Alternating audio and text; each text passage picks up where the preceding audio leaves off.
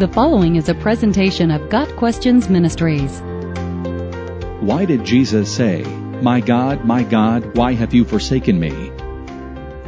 And about the 9th hour, Jesus cried with a loud voice, saying, "Eli, Eli, lama sabachthani?" That is to say, my God, why hast thou forsaken me?" Matthew 27, verse 46.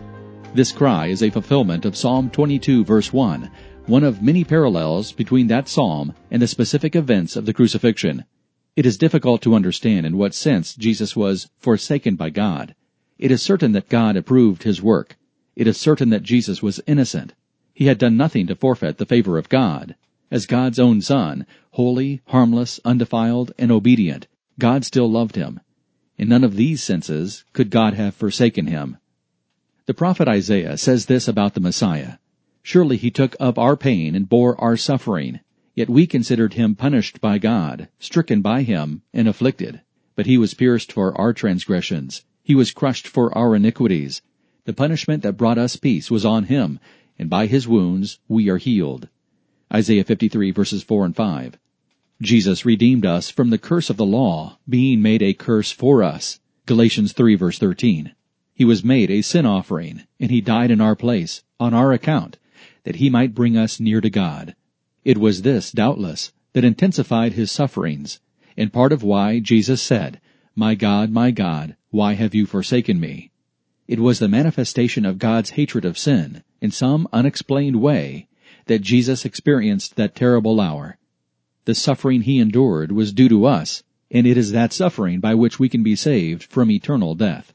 In those awful moments, when evil men were allowed to do whatever they wanted to Jesus, our Lord expressed his feelings of abandonment.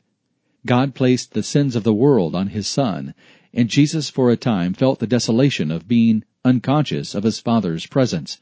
It was at this time that God made him who had no sin to be sin for us, so that in him we might become the righteousness of God.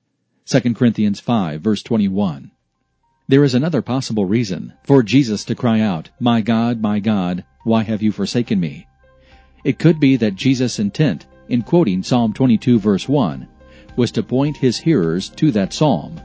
When they read Psalm 22, they would no doubt see the many fulfilled prophecies included in that Song of David. Even while experiencing the agony of the cross, Jesus was teaching the crowds and proving yet again that he was the Messiah who fulfilled the Scriptures. Got Questions Ministry seeks to glorify the Lord Jesus Christ by providing biblical answers to today's questions. Online at gotquestions.org.